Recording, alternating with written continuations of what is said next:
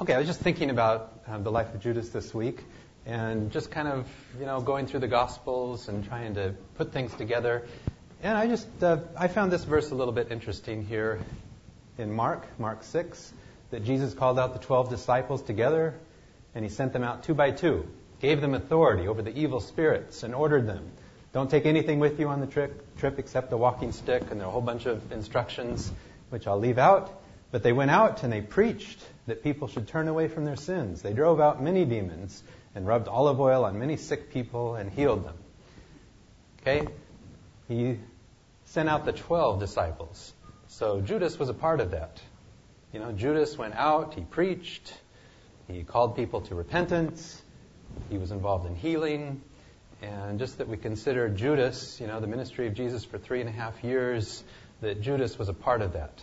Judas was involved in activities like this. And when the disciples came back excited, praising God for all the things that they'd seen, Judas was a part of that. So I would just like to consider, sometimes we think that, Judas didn't have any choice, that Jesus needed Judas to fulfill this mission, or else all would be lost. And verses like this, here, 2 Peter, the Lord is patient with you, not wanting anyone to perish. Not wanting anyone to perish, including Judas, but for everyone to come to repentance. And 1 Timothy 2, this is good and pleases God our Savior, who wants all people to be saved and to come to a knowledge of the truth.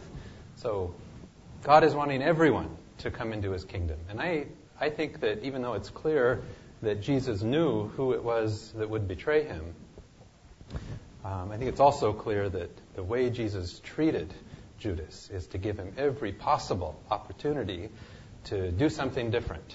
Okay, he wanted Judas to be part of his kingdom.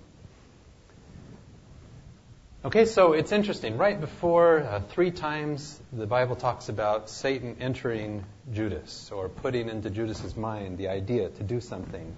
And it's real clear that this story, which is told in Mark and in John, happened immediately before Judas decided to betray Jesus. So I think this story is significant.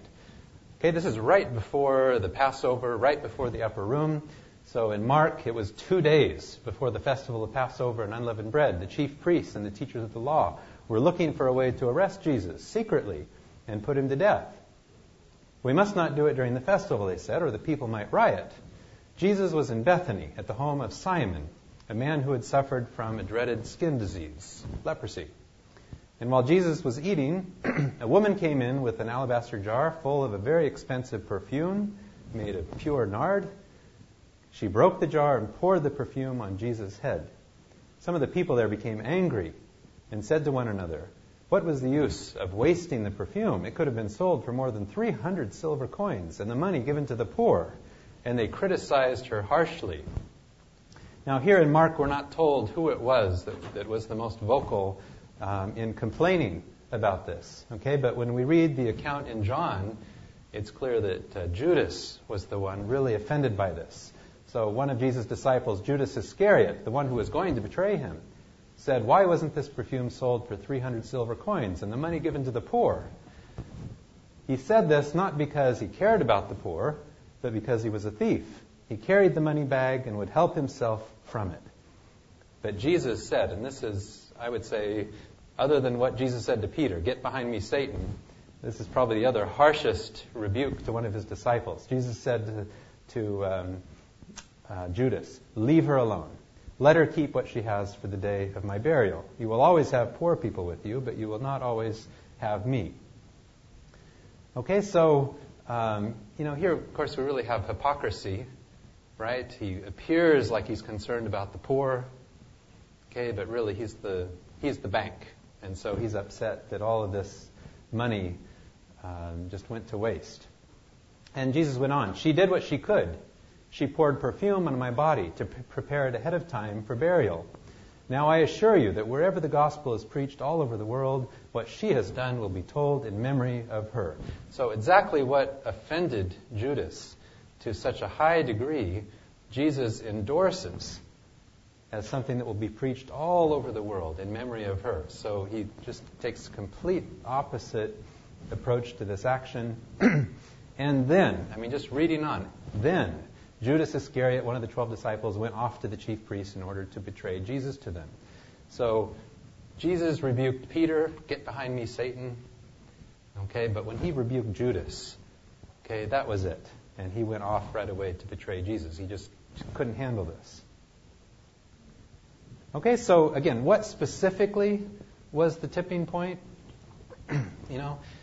I would like to make the case that Judas was infected with the same virus that Peter was. Remember last week we said that Peter wanted the militant, nationalistic kingdom that would defeat the Romans and that would, make the Jews a great nation once again, and that Judas had the same ideals, same kind of a mindset. And here Jesus, instead of going in that direction, is at a house of a man who was a leper, and he has this poor woman wasting this perfume, and this is just not the direction of the kingdom. And then when Jesus went on to endorse her actions and to say, "She's prepared me for burial," okay, if your ideal is a prize fighter Messiah who's going to conquer, and here he's saying, "Well, she's prepared me for my burial," again, very, very disappointing. This is where this king is going. Okay, and I think it just was so against his vision of the kingdom that perhaps this is what drove him out to betray Jesus. So again, the two strongest rebukes here to his disciples, to Peter and to Judas. But the reaction of the two, we're not told how Peter responded, but Judas, when Jesus said that, he went out to betray Jesus. Okay, so read what happens next in Luke 22. The time was near for the festival of unleavened bread, which is called the Passover. The chief priests and the teachers of the law were afraid of the people, and so they were trying to find a way of putting Jesus to death. So this is kind of the same story now told in Luke. Okay, then Satan entered into Judas. And it's just interesting. How did that really happen? What does that mean? Satan entered into Judas, called Iscariot, who was one of the 12 disciples. So Judas went off and spoke with the chief priests and the officers of the temple guard about how he could betray Jesus to them. They were pleased and offered to pay him money. Judas agreed to it and started looking for a good chance to hand Jesus over to them without the people knowing about it. The day came during the festival of unleavened bread when the lambs for the Passover meal were to be killed. And so Jesus goes with his disciples into the upper room, and Judas is looking here for an opportunity. So why did Judas betray Jesus? It's usually, at least as I've heard it, that it's primarily been about money. Okay, he got money, he was a thief, greed. And while I think that could be a part of it, I don't think that's the primary motivation for Judas. Interestingly, Judas, recently, some scholars are thinking that he probably was a zealot. Of course, the other disciple that was a zealot was Simon the Zealot. Okay, and the zealots were known for keeping a concealed dagger. Okay, this was the nationalistic, militant kind of faction in that time, looking to take over the Romans, looking to rebel. Okay, that he probably was a part of this zealot party. And actually the word Iscariot, which is a form of the title Sicarii, which means daggerman. So perhaps we could even say Judas the daggerman. Might actually be a way of translating that. And so the zealots believed that if they turned Israel back to God and incited war against the Romans, that the Messiah would arise to lead them and establish his kingdom. And certainly, whether you believe this to be true about Judas or not, that certainly was the dominant theme of many. And I think last week we could make a good case that was certainly Peter's vision. Okay, but again, the ideal here was turn back to God, and then he will lead us to defeat our enemies. Okay, and just in terms of money, yes, he did get 30 pieces of silver, but, that's not a lot. The perfume, 300 pieces of silver could be sold for. And in Zechariah, where this, interestingly, prophetically, this is described, it's kind of described sarcastically. The 30 pieces of silver, the magnificent sum they thought I was worth. So it was worth maybe a couple months' wages. So it's nothing to sneeze at, but it's not it's just a fantastic amount of money. And as soon as, Judas's plot fell through, what did he do? He went back and he just threw it on the steps, gave it away. Okay, so here's a more extended quote on this from someone I enjoy, Greg Boyd. He wrote on this that a dominant teaching in the Eastern Orthodox Church is that Judas wasn't primarily interested in 30 pieces of silver. Rather, Judas was a hyper-patriotic, misguided disciple. In betraying Jesus, Judas was trying to force Jesus' hand. He believed that Jesus was the Messiah, but did not believe in the way in which Jesus was the Messiah. He believed with all his being that when push came to shove, Jesus would engage in victorious warfare and overthrow the Roman government. He believed that Jesus came to preserve his, Judas's, nationalistic, militaristic view of the kingdom. Judas was the one who would be the least open to Jesus' gospel of suffering, service, winning your enemies that way rather than coercively. Judas forced Jesus' hand because he believed that surely the Messiah would rise up and fight.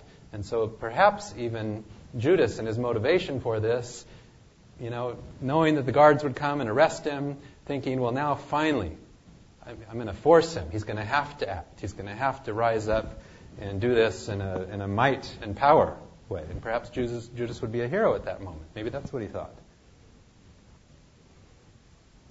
Okay, so this is kind of the mindset of Judas going into the upper room, and we read this verse last time, that they were at the supper, and the devil had already put into the heart of Judas, that's the second time, the thought of betraying Jesus. And so just imagine, Jesus is aware of all of this. What's going on in the mind of Peter? What's going on in the mind of Judas? Okay, and the disciples, we read, walking into the upper room. They're arguing about who's going to be the greatest. Okay, and just wouldn't that just be a little depressing if you're Jesus? Okay, you're thinking about Calvary, you're thinking about the cross, and here are these disciples you've been working with for 3.5 years, and the mess that they're in. They're in the upper room. Okay, and so what Jesus did, in recognition of all this power, as we said last time, he rose from the table, took off his outer garment, and tied a towel around his waist. And I think, again, as we talked about last time, that the two visions of the kingdom, one is a power over kingdom. It's a coercive kingdom. It's a kingdom that forces people into the kingdom. Okay, it's a me first, can I sit at your right-hand side? It's a defeat our enemies through power kind of a kingdom. The kingdom Jesus is trying to usher in, as we said, it's a power under. It's a towel power kind of a kingdom. It's a service. Okay, people come in of their own choice. They're not forced in. It's an others first kind of a kingdom. It's a kingdom that serves and suffers for enemies to win them rather than to defeat and kill the enemies. So there are two contrasting versions of the kingdom. And I can't remember, I might have shared this illustration with you last year for the second year students. We were talking about this, but what would be, can we make a parallel? We will not wash feet today. It would be kind of strange to have someone just go out and wash your feet. Can we think of a modern day maybe analogy to that? And I've kind of imagined, let's say there's this super neurosurgeon, best in the world, doing the latest innovative surgeries, and you want to be a neurosurgeon, and so you have the opportunity. You're one of his disciples, okay, and you get to work with this individual. You get to learn all the latest techniques. You're excited, okay, but the group of people that you're with, working with this neurosurgeon, they're always trying to show off, always trying to reveal that they know a little bit more. There's a lot of competition to be the top, to be the best. Okay, now the neurosurgeon, okay, the master neurosurgeon, his version of medicine is service, humility. Okay, and that's what he's really wanting to instill in his disciples, the neurosurgery residents. Okay, and so he's observing all of this and is kind of disappointed with the arrogance and the, fighting to the top kind of mentality among all the residents, interns, that are working with him. And so one day in this setting where all this is going on, and he's just not able to communicate the message of what he really wants, what he really thinks a neurosurgeon, a physician should be like, that he just leaves the room where they're talking about patients, okay, and you wonder where he's going, and so you follow him out to the parking lot, and there he gets a bucket and some soap, and he begins washing your car. Maybe the most arrogant resident first. Okay, does a lot of detail work on the chrome. Okay, buffs the tires, does all of that, and then goes from one car to the next. Okay, now would that make an impression? Here is greatest neurosurgeon in the world who is doing this. Okay, I think this is just as vivid a way as Jesus can make it to say, this is what my kingdom looks like. Do you want to be a part of a kingdom that looks like that? Okay, so, and also I just find that, we're told about the interaction between Jesus and Peter when Jesus washed Peter's feet, or tried to initially. We're not told about the interaction between Jesus and Judas, so that's up to our imaginations. But based on what we know about Jesus, okay, what do we imagine the encounter was like? Okay, when Jesus washed the feet of Judas. And he did wash the feet of Judas. He washed all 12 pairs of dirty feet. Okay, and was this an action? Don't you think Jesus was really hoping, okay, that Judas at that point would be won over to a kingdom that looked like that?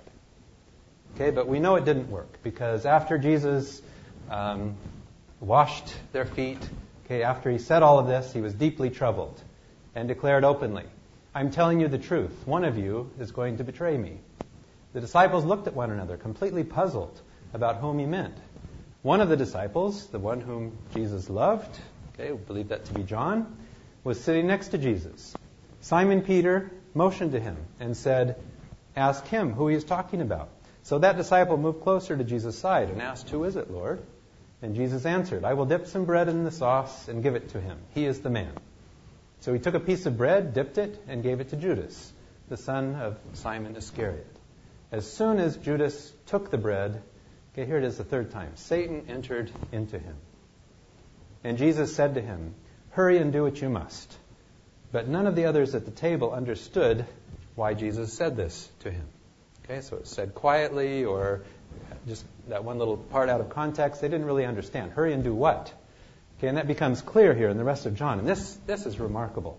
So since Judas was in charge of the money bag, some of the disciples thought that Jesus had told them to go and buy what they needed for the festival, or to give something to the poor.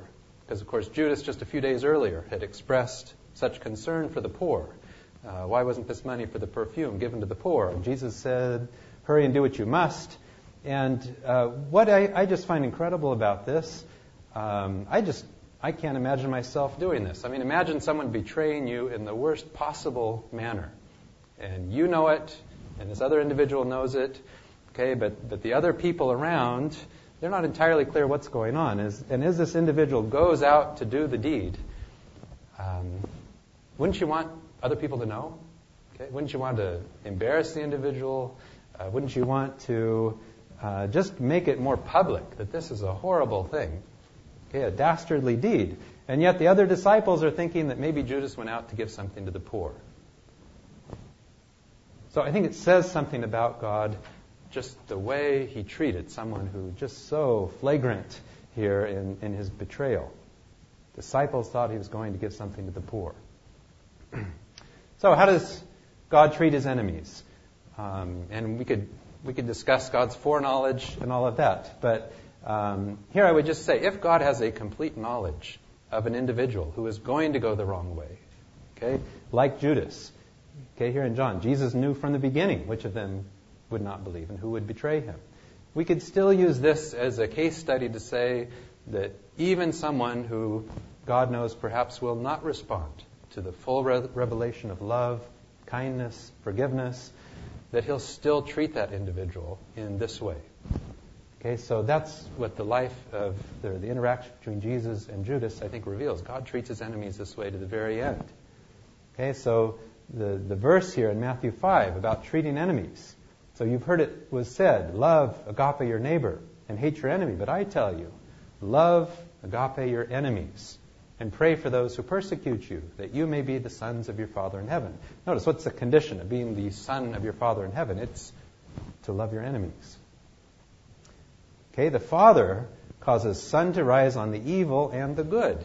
He sends rain on the righteous and the unrighteous. That's how God, the Father, treats his enemies. So if you love only those who love you, what reward will you get?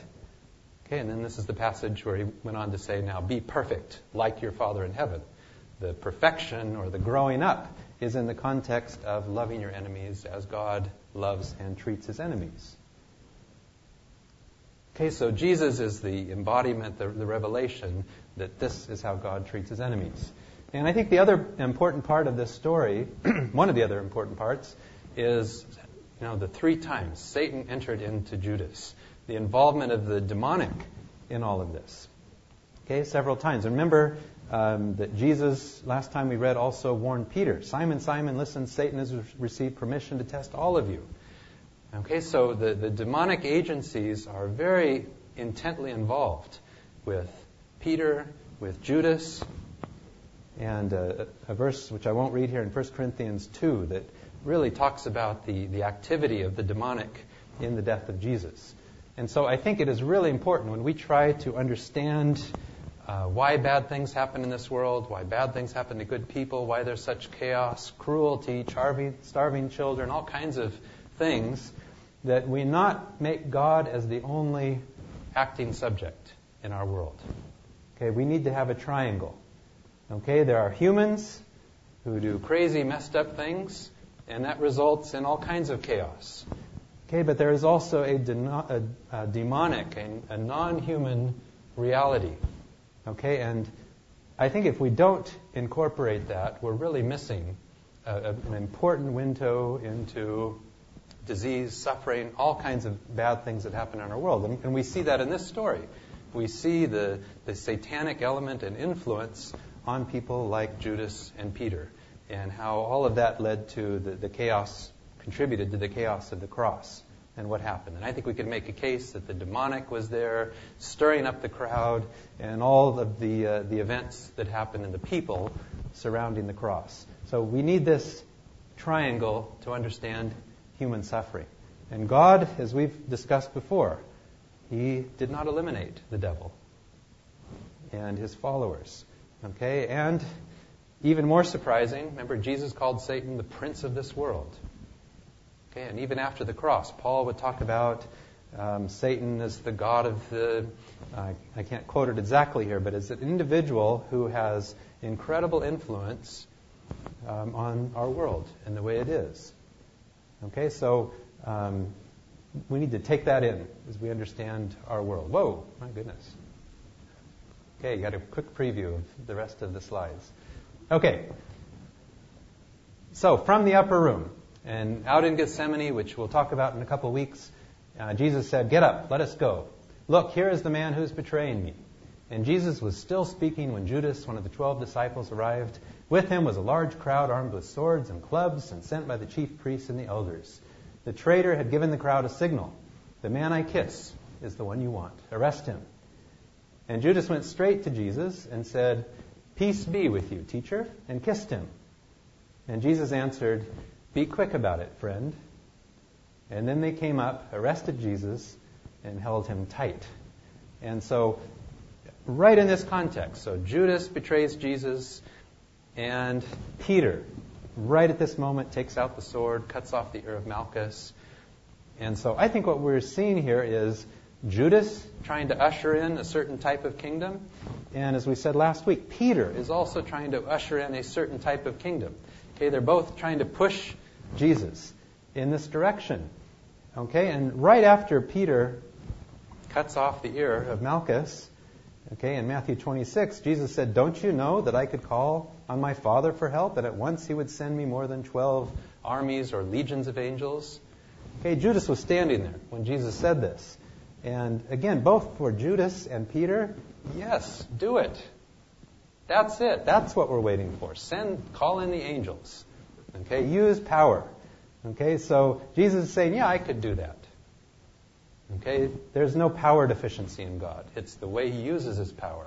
And He's not using His power like Peter and Judas would like. So if we contrast or compare Peter and Judas, both had a wrong view of the kingdom, what it looked like.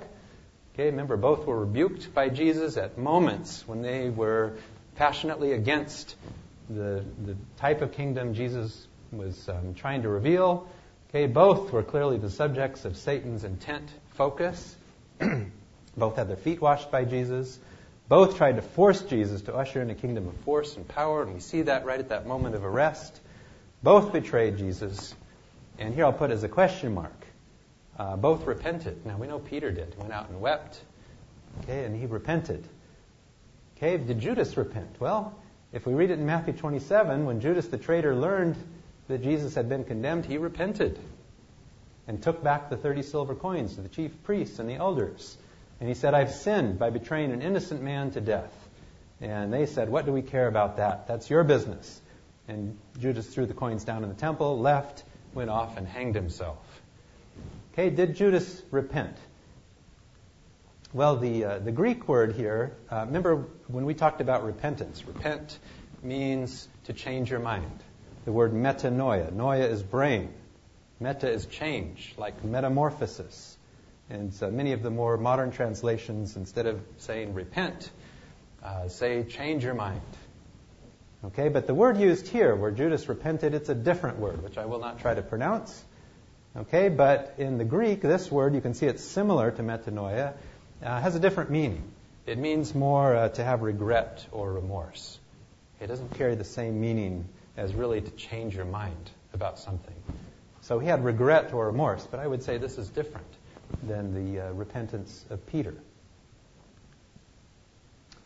Okay, so how many have seen Les Miserables? Maybe not the musical, but at some point. So quite a few of you. If you're not into musicals, get a DVD that is, not the musical version of it. So it's not for everyone. But our 10 and 12-year-old boys sat through 3 hours of this, so they were a little tired by the end. But anyway, it's an incredible story of a convict, Jean Valjean, who was in 18 years in prison for stealing a loaf of bread. Okay, and it kind of contrasts between he and the police inspector Javert. And so the beginning, if you just watch the first 20 minutes of this, it's just incredibly moving because he's released from prison and he has this yellow passport, so everyone knows, he's a convict. And so he's out on the streets and a priest takes him in, okay, and is kind to him against the objections of everyone else in the priesthood there, all the other people. And in the middle of the night, he gets up and he steals all the silver. Okay, and he rushes out. And, of course, he's caught by the police, and he's brought back to the priest, and they said, we caught the man who stole your silver. And the priest turns to him and says, I'm very disappointed with you. Why didn't you take the candlesticks as well? And he brought out the candlesticks, and he gave them to him. And the police, of course, are shocked that this convict, actually was given silver by the priest. And so, he's speechless, and the priest says, today I have won your soul to God. And basically told him, now go out and live that way. And so for the rest of the movie, he's a changed man. Okay, he ended up living that way. He ended up treating his enemies that way. And so he became governor, very influential. But then eventually, here the police inspector who knew him in prison discovered who he was. And what I find fascinating about the movie is there are multiple times where Jean Valjean had an opportunity to do the police inspector in. But he kept forgiving him, kept treating him kindly. Okay, even rescued him on one occasion. And he just doesn't know what to do with that. It does not fit his model of justice. Okay, his model is if you're a criminal, you're always a criminal, and justice should be served, and just cannot wrap around his mind this guy that keeps forgiving him, keeps letting him go. He wants to arrest him and punish him. Okay? And so in the end, just the final time that he is really ultimately forgiven, he commits suicide. Okay? There are a lot of parallels that I see kind of between the life of Judas and the police inspector here in Les Miserables. Okay? God didn't kill Judas. Okay, Judas chose to leave Jesus' side. He killed himself. Okay, and so I think that the revelation of who God is, the revelation of God's love, it can sometimes do things in us that we might reject, and then there's destruction. So I think that we'll talk about the meaning of Jesus' death, but I think at the very least we can see that just as we see in the life of Peter all the way through and the life of Judas all the way through, the culmination of God's love, God's forgiveness, we see on the cross. And that is to be just a penetrating, just all-embracing, all-encompassing, I think, focus for each one of us. I think that the Holy Spirit is trying to do is to reveal just the deep and immense love of God and that is to work within. That is to change us. Okay, we see that it did eventually for Peter. Okay, but Judas eventually cut it off. He said no and hung himself. So I think what we see actually in the life of Peter and Judas is judgment. And we don't usually associate judgment with this, but clearly if you just look up what book in the New Testament has the most to say about judgment, it's the Gospel of John. Again and again and again. Judgment, judgment, judgment. And judgment in the Gospel of John equates with revelation. Judgment is where the light is revealed. And then what do we do with it? Okay, do we accept it? Do we reject it? The judgment is something we do in our minds. Okay, I think that's what we see going on in Peter and Judas. Just to give you a few examples. In John 12, Jesus would say, "Now is the time for this world to be judged." Talking about his death. "Now the ruler of this world will be overthrown. And when I am lifted up to the earth, I will draw everyone to me." Okay, the cross is the ultimate revelation of God. And I would say it's the ultimate revelation of the adversary as well. It's a revelatory process where the ruler of this world is cast out of our minds. Okay, let me give you a little more evidence for that. Jesus' conversation with Nicodemus in John 3. "And this is the judgment." That's an amazing verse. The translation I usually read says, "This is how the judgment works." I mean, there's no more clear, straightforward description of the judgment than this. This is how the judgment works. That the light has come into the world, that's a revelation. But people love darkness rather than light because their deeds were evil. For all who do evil hate the light and do not come to the light, so that their deeds may not be exposed. But those who do what is true come to the light, so that it may be clearly seen that their deeds have been done in God. So the light comes into the world. Now, what does it do inside? What does that revelation do to us?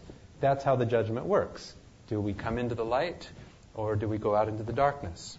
So we make the decision, in a sense, but God, through Jesus, is the revelation. That stimulates the judgment process. So, in a really good commentary on the Gospel of John by Rudolf Bultmann, he said, "Unbelief, by shutting the door on God's love, turns his love into judgment. For this is the meaning of judgment, that man shuts himself off from God's love.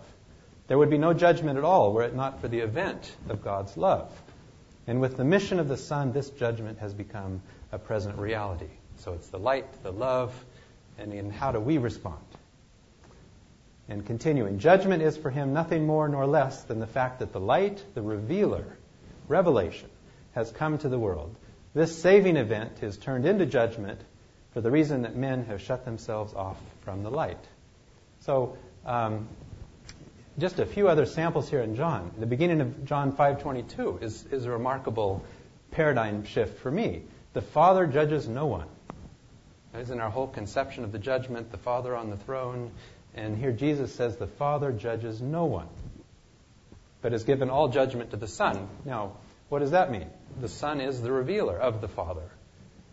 Okay, so judgment ultimately comes through the Son. He's the one that reveals the love of God. So the Father judges no one, but has given all judgment to the Son, so that all may honor the Son just as they honor the Father. Anyone who does not honor the Son does not honor the Father who sent him.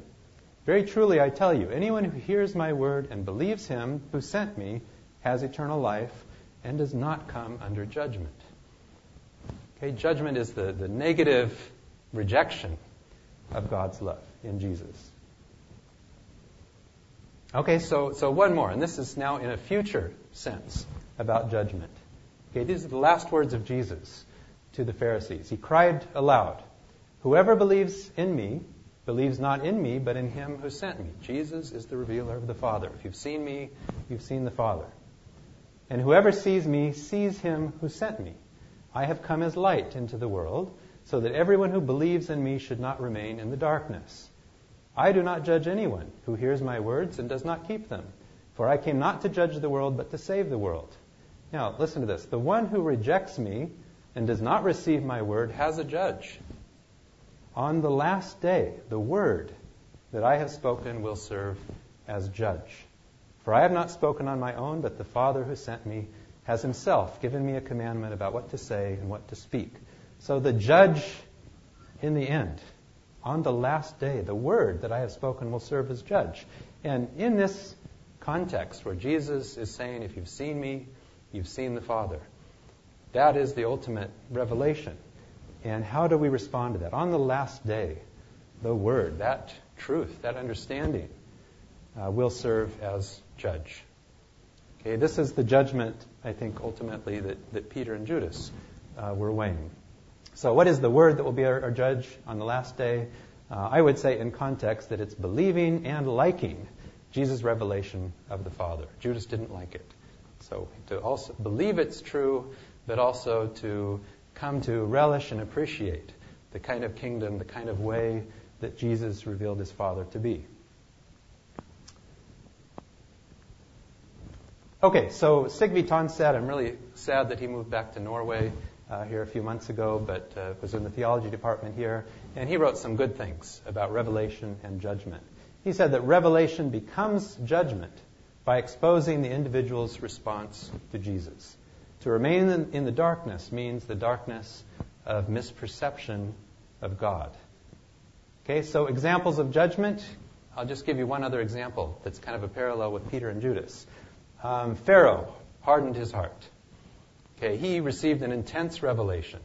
Okay, all of the false gods of Egypt systematically were defeated. Okay, they had a god of the frogs, so you have a plague of frogs to show that God is stronger than the god of the frogs. And you go through each and every one of them, systematically disarming all of those gods. Okay, and so the description of what happened to Pharaoh, it's amazing. In the span of 3 verses, it's described 3 different ways. He hardened his heart, so the heart of Pharaoh was hardened, and then God said to Moses, go to Pharaoh, for I have hardened his heart. Well, which one is it? God did it, Pharaoh did it, it just happened. Okay, we're given all 3 choices. And I think all are true. And the example I like is, you take a lump of butter and clay, put it in the oven, turn up the heat. Okay, the heat is the revelation of God. Okay, the effect that it has on an individual, though, will differ. Okay, God is not two-faced. He's revealing who he is. And Peter, okay, his heart was ultimately melted. He was won over. Judas, his heart was hardened. Pharaoh was hardened by the revelation. So again, the judgment effect is how we respond to the revelation ultimately of Jesus Christ. So, Peter betrayed Jesus 3 times. He went out and wept, and he repented. Judas hung himself. And I think that what if Judas threw the coins down, he went out and wept, and then he joined the rest of the disciples in the upper room? I mean, don't you think Jesus would have treated Judas the same way he treated Peter if he had truly repented? Okay, I think he would have. But Judas decided to end it all. So if I could just say a last word on the final judgment, kind of in this context. When we get to Revelation, maybe we could say more about this, the great white throne and all of that. How does that fit in with what we've said about judgment? Well, what would be the purpose? Judas is resurrected for the purpose of punishment. The wicked are resurrected so that now God can, what does he do to them?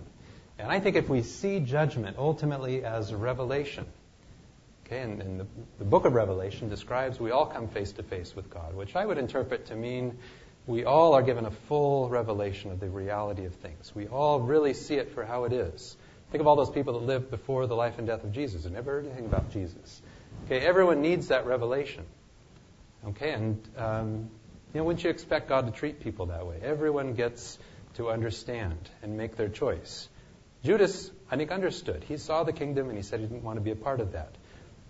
Okay, but I think the final judgment is ultimately so that we all get to take it in and decide, is that the kingdom we want to be a part of? So a last quote here by Sigve. The character of the judgment is revelatory, not judicial. When revelation can do no more, it is over. It is finished. The revealer is not a judge, but the revealer. And when he can do no more as revealer, he must cease and desist. So the point here is God does not coerce us into the kingdom. Okay? He will love us. He will try to win us into the kingdom as the revealer, but not the coercer. Okay, let's pray. Dear Father, thank you so much for the incredible revelation of Jesus Christ, and in this example, the way you treated Judas. certainly an encouragement to all of us. Help us to see more clearly how you are working in our lives. Help us to see more clearly the life, the death, the teachings of Jesus, and to apply that to our own lives, that we can appreciate who you are and your kingdom and enter more fully into it. Amen.